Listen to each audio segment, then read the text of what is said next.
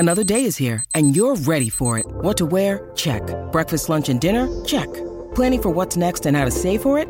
That's where Bank of America can help. For your financial to-dos, Bank of America has experts ready to help get you closer to your goals. Get started at one of our local financial centers or 24/7 in our mobile banking app. Find a location near you at bankofamerica.com/talktous. What would you like the power to do? Mobile banking requires downloading the app and is only available for select devices. Message and data rates may apply. Bank of America N.A., member FDIC.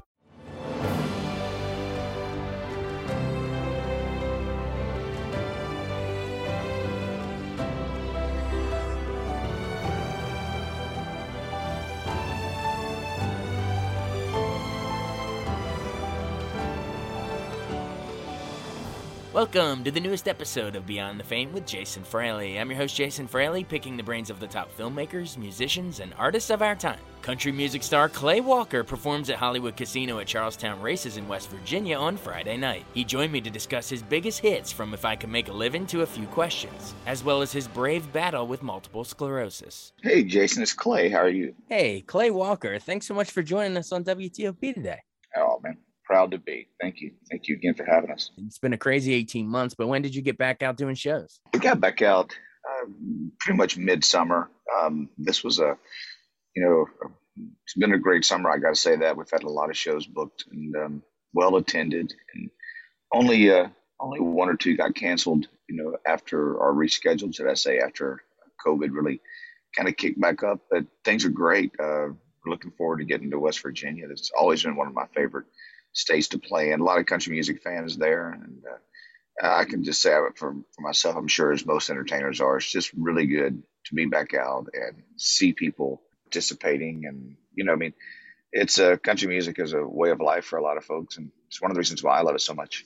Oh yeah. Now, before you got back out there, how did you spend this crazy 18 months or whatever it's been? I mean, did you stay at home to get a lot of songwriting done? Did you just hang out with family and friends, or, give us a window into how Clay Walker spent the pandemic? Sure. Well, the pandemic was obviously affected everyone, worldwide, and especially here in the U.S., where we know each other and can communicate. It was a trying time, but I got to say that a lot of good things came out of being more or less locked down.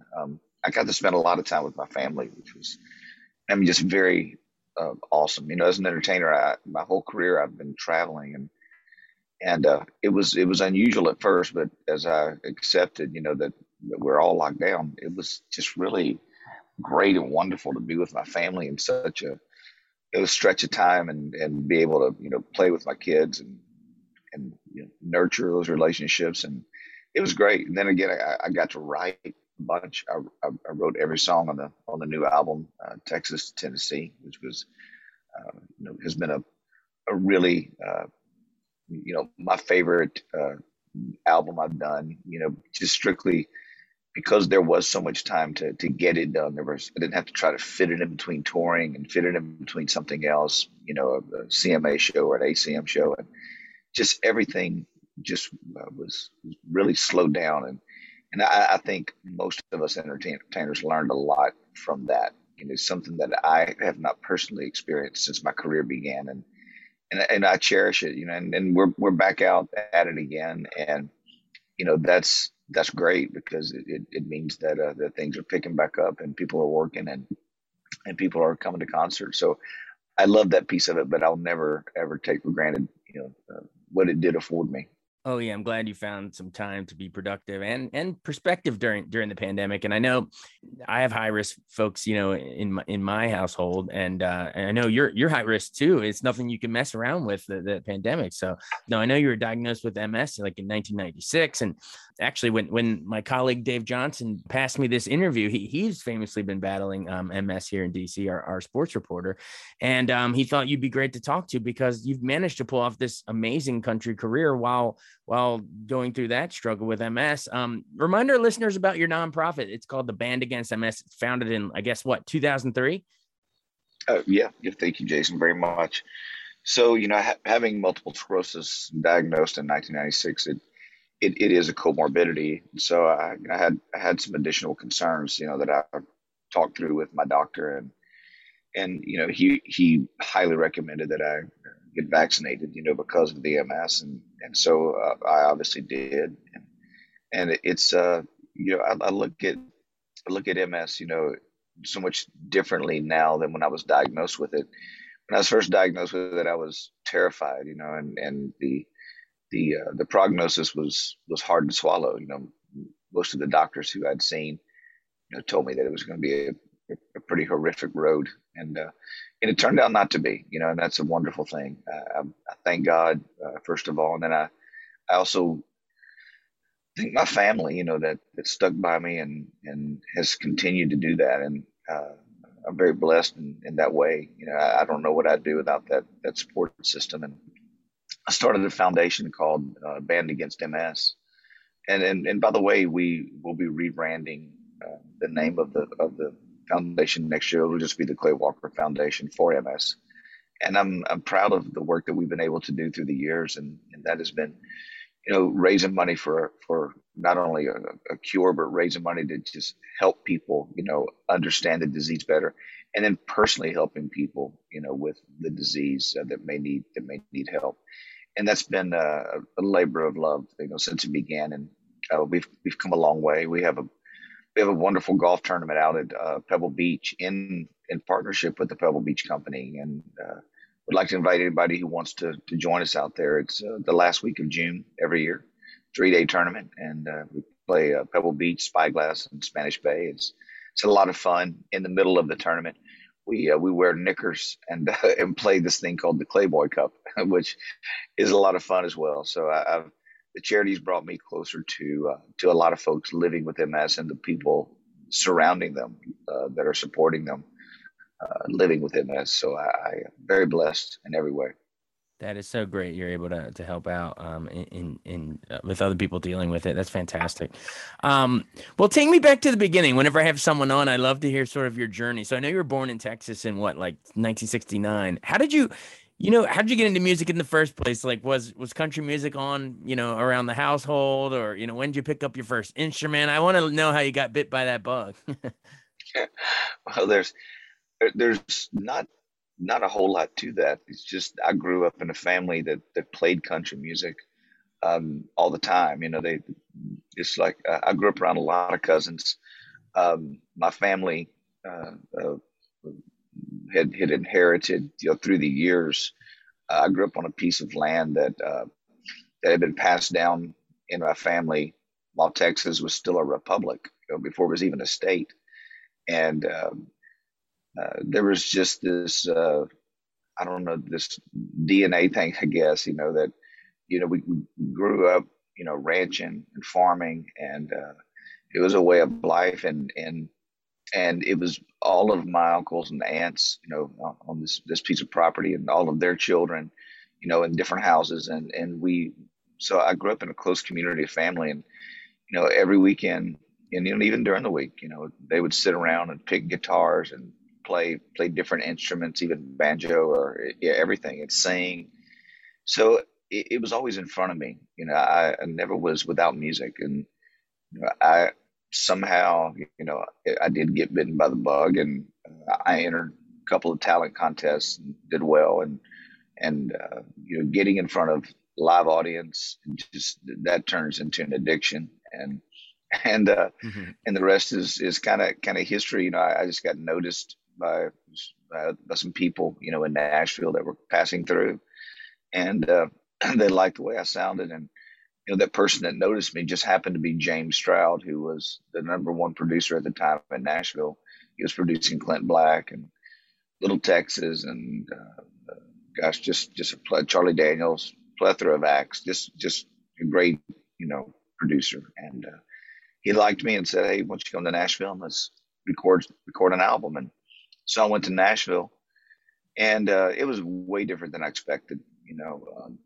I I just had no idea. It's like a deer in the headlights, and once it started, that's when it got fast. Whenever my first song came out, it seemed like forever waiting for that to happen. And then when that first song came out, it was so just like hitting a super highway, moving at the speed of sound, more or less. And George Strait, invited me to go out on tour with him for the first year, and I did that. And Alan Jackson invited me to go out with him, so I did that. And after 2 years of opening for George and Alan, it was time to headline. And so I went straight into headlining, and we were selling out arenas, all over the country. And it's just been a whirlwind. It just seems like yesterday that I started. I'm not kidding you. Oh yeah, it's in a blink of an eye. What was it? Kenny said, "Don't blink," and now you're here. Um, well, Right. you've had so many, hits over the years, and I grew up loving your music, and my wife too. We love your stuff. We'd be here all day if we go through all the songs, but I'd love to maybe rapid fire through some of them. The first big one in '93 was "What's It to You." I loves the rhythm, two hearts beating, pounding out a match steady and true. It's just a great song. But why do you think that one worked so well as your first, out of the box? I was so young when I first came out. I think I was 20, 22 or 23. And it was the song just fit, where I was in my life, youthful. And there was a new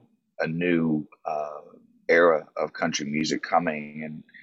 And I was in the middle of that, on the front end or middle, however you want to look at it. And there was this new growth, of fans as well. A lot of young folks, that were my age and even younger, who were just getting into country music because of people like Garth Brooks, and Pure Country came out with George Strait. You had Clint Black.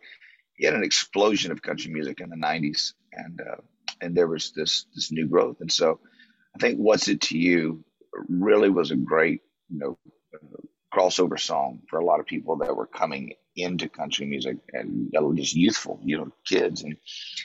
And to this day, when we do that song, it's wild because I'll see 15, 16, 17-year olds singing it to the top of their lungs, and that's the most joy that an entertainer can have in their life, honestly.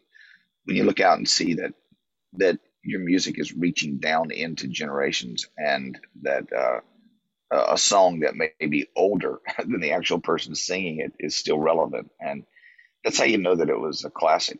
And there is no better feeling than that. My 11-year-old daughter Mary Elizabeth was at my show last night, and she just could not stop taking pictures and video. And when I got off stage, I came on the bus, and she said, "Daddy," she says, "there were so many young people there." And, and it just was, it really touched my heart, that my daughter, who loves me and adores me, got to see that, and see that her dad is relevant. and Dad's and number cool. two, that and number two, she's right. That it's impressive that there are a lot of young people there. It's a great feeling. Oh yeah, absolutely. And you're right. I guarantee people still sing that one. I mean, we all grew up with it, and so it just takes us right back. And that first album also had "Live Until I Die," "Dreaming with My Eyes Wide Open." It's such good stuff. But tell me about. I want to know about "If I Could Make a Living," "Out of Loving You," "Billion Millionaire." That's just one of those classic country songs where it's like, if I might not be the richest guy or whatever, but man, if I could if I could just turn this love, I'd be loaded. Well, you mentioned "Live Until I Die," and "If I Can Make a Living Out of Loving You." I mean, two songs that are pretty much staples of any concert we're going to do. And they both have these huge fiddle intros, which I've always been a huge fiddle fan. I think "Amarillo" by Morning by George Strait is probably the greatest country music song of all time. And Oh yeah, you'll be looking so for eight when they pull that gate.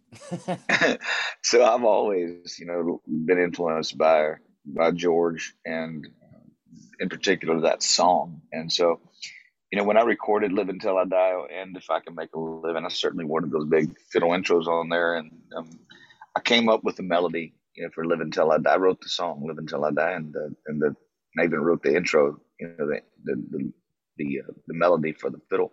And I don't play fiddle, but it was a pleasure just creating that melody with the guitar. And if I can make a living, it's so strange, that I've got five young kids, ages 9 months to 13 years old, and I have a lot of albums I've recorded. But in my household, pretty much every single day, if you were in my house, you would hear "If I Can Make a Living, I'm Loving You" playing on Alexa, because every time my 3-year-old goes by, he says, "Alexa, play If I Can Make a Living" by Clay Walker. And so it's so funny, that they have gravitated to that song in particular. And so every night, if they're out, if they're out with me, and they're listening to the show, they're begging me, "Daddy, please do it early. Don't wait. Don't wait. Please do If I Can Make a Living Out of Loving You." And so to me, that song has transcended, time in a way that it's just so evident. I've got 12 albums, and they could pick any song they wanted to, and that's the one that mostly that they all want to hear. And so, it was a song that when we went in the studio, I knew immediately when I heard the song it was a hit. I did not write it. Uh, Most people think I wrote that song, and I wish I had it. But it was written by Alan Jackson, who had Oh, sent no it joke. over. I had no idea. Yeah, so it was written by Alan Jackson, who sent it over to me, and I was shocked when I got it. And I did not know Alan personally, other than doing some shows with him on the road. And he must have liked, what I was doing, because it got to me. And I said to my producer, James Stroud, I said, "Well, that's Alan singing it." I said, "Did he already cut it?" He goes, "No." I said, "Well, why is he sending it to me?" He says, "Clay, he wants you to have it." I said, "You got to be kidding me." And I said, "This is a smash." I said, that's a career song." And he says, "Well, if you think so, let's go cut it." So when we cut it, I said, James, I said, "This has to be the title track to the new album." I said, "Let's put it out now." And he's like, "You're serious, aren't you?" I said, "As a heart attack." I said, "This song is so big." I said, "Alan's going to be sorry he gave it to me." Oh yeah. Well, it's funny you saying that. Now I'm playing it out in Alan's voice. It could totally have been an Alan Jackson song. You know what I mean? I can hear him singing it, but you got to do it. That's so fascinating. And what's funny too is back in '94, you didn't even know what an Alexa was gonna be, and now your No. kids are requesting it on there. That's hilarious. No, it's Um, so funny. It's just so funny watching them walk by the lights or by the unit making. And there's another song, uh, "She Won't Be Lonely Long," but oh yeah, the newer one. Well, like my '09 or something. younger kids, call it, they call it "Something About the Way." And I just get so tickled when they want. That's not the name of it, guys. You got to give Alexa the right name. Yeah, So you say that, you might have Nirvana pop up there with some. Wasn't there a Kurt that's right. Cobain? Something That's right. in the way. Yeah, you got to be careful with that request. um, well, cool. I mean, after I could make a living, if I could make a living, you rattled them off. Hypnotize the Moon was great. Rumor has it was a smash. But tell me about. Gosh, I could just cherry pick any of these. Then what? That's so much fun. You know, Rumor Has It was, that whole album, the Rumor Has It album was just a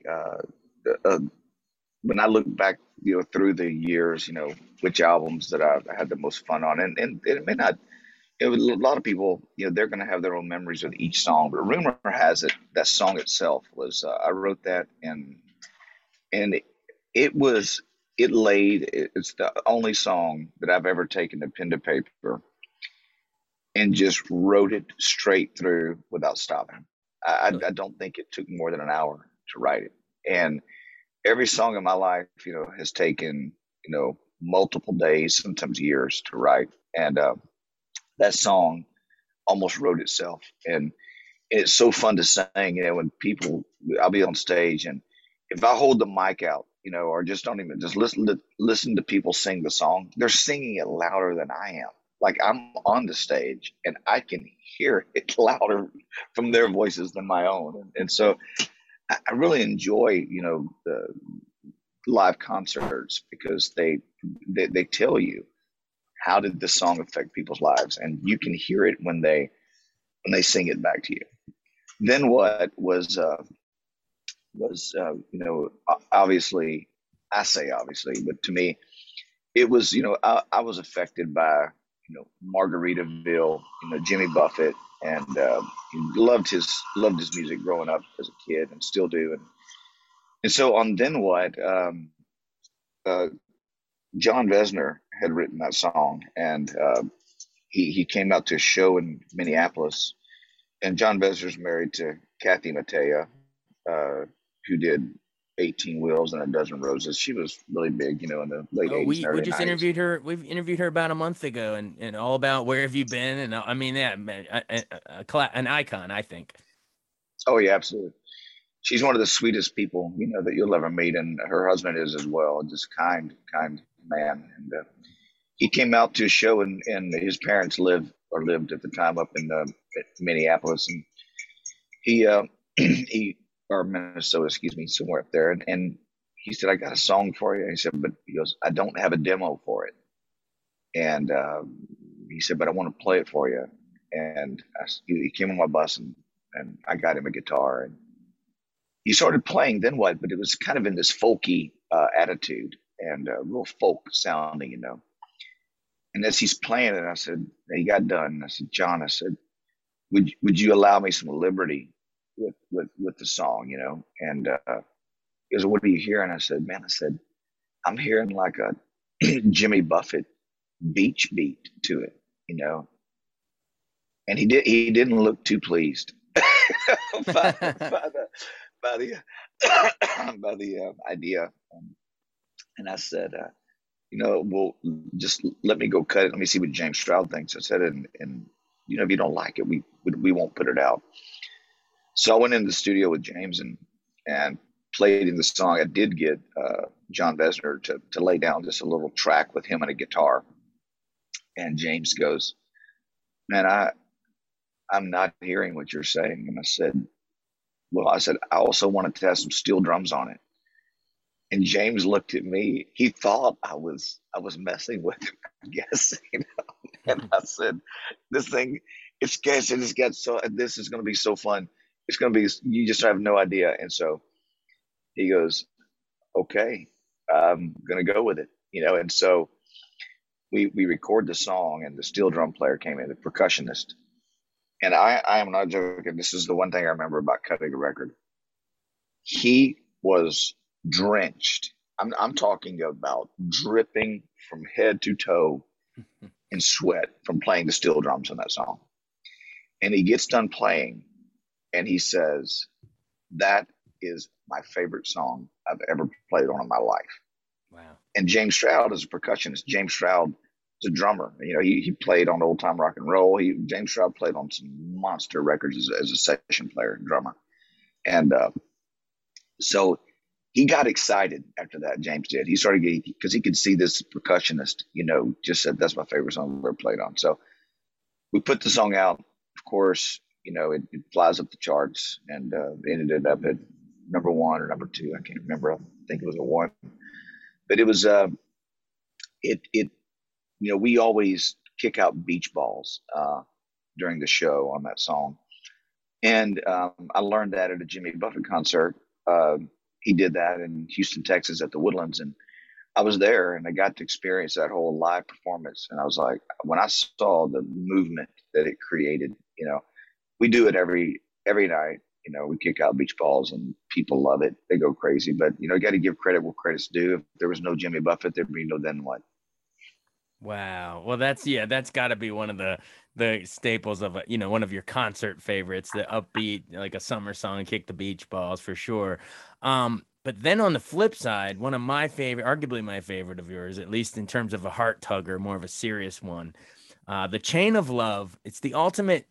How'd you write that? It's the ultimate pay it forward song, and the idea of how just these random acts of kindness, and the fact that it's sort of like every great country song, it like kind of loops back around at the end with that final line, "I love you, Joe," and you realize it's the same person, her husband from the beginning. But man, that's genius. Did you write that? Well, there's a very interesting twist to not only the song but the person who wrote it, and I'll tell you the story, and then I'll tell you who wrote it. Okay. So the first time I heard the song, I only listened to the first verse and chorus, and that's typically how I listen to songs if I'm going to record them.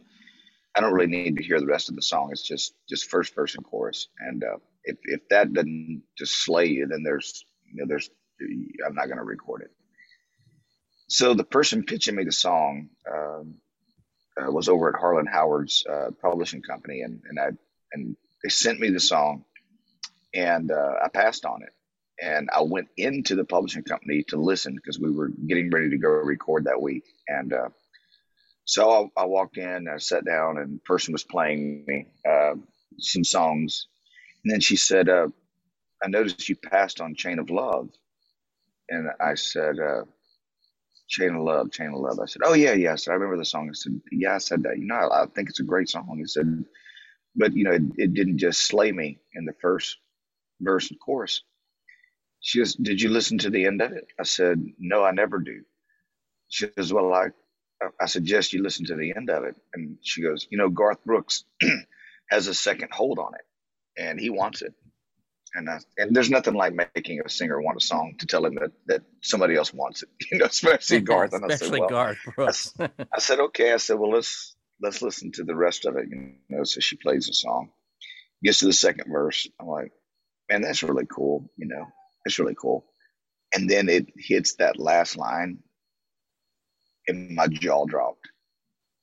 And I'm stunned that I missed it, and I'm sitting there, and I go, you got to be kidding me. I said, how does somebody come up with a song like this? I said, this is a phenomenal songwriter. She goes, he's in the other room. You want to meet him? I said, sure.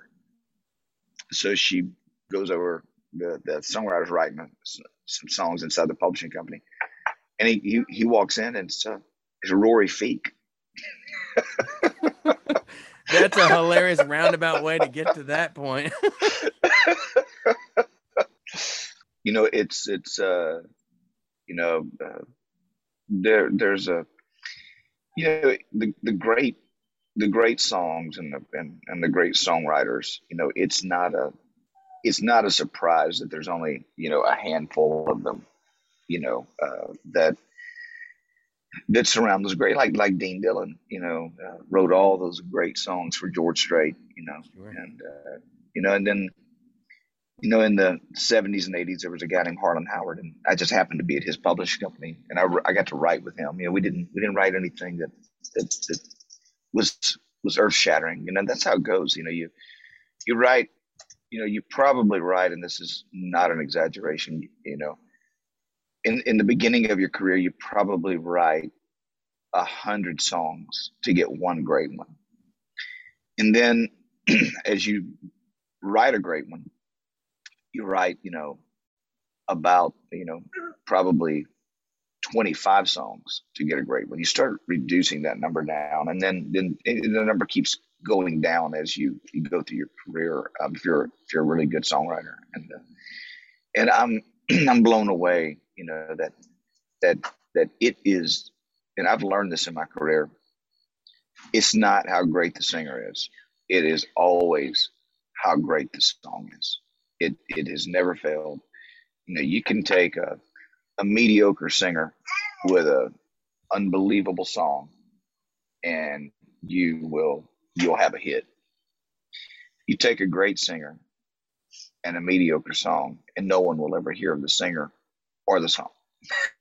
That's the way it works every time. So the importance, in someone's career should always be put, on the song, and that is one of the greatest things I've ever learned. That is so true. Well, speaking of great songs, we probably only have time for one more, and then I really should let you run. You've been generous with your time, but I can't leave you without asking about a few questions. That song, particularly with with what's happened in the past year with the pandemic and everything. But it's just sort of this idea of, reaching out to the heavens and, I don't mean to second guess you, God, or criticize what I don't understand, but these are just some big, as a mere mortal here who can only, we sort of have blinders on where we can only understand so much as humans about, the divine plan or whatever. But, let's talk about just why that song really hits hard when you wrote it, and then and also, yeah, I mean, tie it into sort of now with the pandemic. You know, it's like, why does this stuff happen? I don't really, have a rhyme or reason, for life. I am a strong believer, in creation, and I'm glad you asked the question because, so many people avoid, the religious or the God question, in the media especially. And, to me, it's probably the most important question, of anybody's life. And it's, I am a pretty serious guy, and I'm funny too. I like to have a good time, but man, I'm a pretty serious guy, about how I feel inside, spiritually. And I'm sure there's probably more people like me that probably don't talk about it, but going through being diagnosed with multiple sclerosis, when I was very, very young, and living through that and living with it today, it just, there's a lot of questions that I've had in my life. I've never questioned God as to why, He allowed me to have MS. That's never come out of my thought or anything. I don't know why. Probably because of the way my mom raised me. But I do question things. Like the song. Why is there so much war? Why are there people, in Afghanistan? Why are women and children so abused? And why does a country like the U.S., why do we get to live in such freedom? I don't know all the answers to these questions, but when I was diagnosed with MS, I read the book of Job, and, I had never read it. And it was just so deep, and I thought to myself, well, who would I be to complain, having MS? Look at what this guy went through. He lost all of his family, all of his kids, all of his wealth, everything, and why would God allow that? Just so disturbing. And so the song, A Few Questions, is really just pointed right at, the book of Job. And so it's a perfect song for me. When I sing it, I'm going to feel something different than somebody that the next person listening to it. But overall, I think that if you don't have a perspective, that God created the world, then you're going to have a distorted perspective of everything else. And that for me is why I believe, and it's also blessed my life. Like I don't look in my life and say, golly, I have MS, poor me. I absolutely never have felt that way. And I think it's because of the way I believe. Wow. Thanks for sharing that. Yeah, I mean, it's great. I love that. It really shows I think it deepens your faith when you are asking those questions. You're not just sitting there taking it verbatim. You are grappling with it, and you are asking, how does this happen? I appreciate how you tackle it in that song. And I appreciate you handling just the few questions I had for you here in this interview. I appreciate it. Again, actually, really great questions. I mean, you're quite prepared, I gotta say. Sometimes you get in interviews and the person is not so prepared. And I'm really proud that you took the time to think about the questions you were going to ask. And because it gives it's all about the people listening. They want to get to know the artist better, and the only way to do that is through this type of format. And I think it works so great when the other person, like yourself, gets it and says, "Man, I want to deliver, for that listener." And because you're a listener yourself, you know what they want to hear. And I appreciate it very much.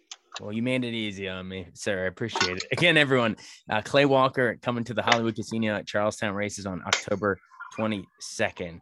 Thank you so much. Oh, thank you, Jason. And it's going to be a great show. I promise you that. Definitely. Thanks so much for doing this. I really appreciate it. Thank you, brother. Take care.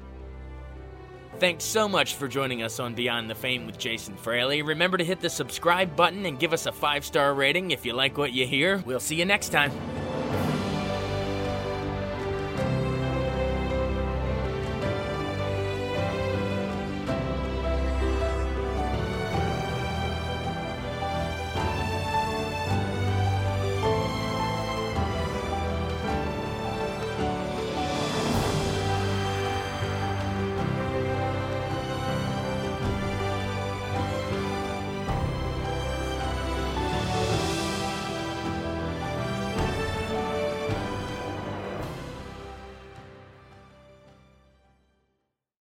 I wanted to take a second to tell you about an app I really enjoy. Living in the DC area is great, and Podcast DC gathers all of the local shows that I like all in one local app. Health, sports, local news, politics, and so much more. Podcast DC is the new local app with hundreds of DC area podcasts to choose from. I can earn exciting rewards just for listening and share the podcasts I love instantly. Available in the App Store or in Google Play, listen local with Podcast DC.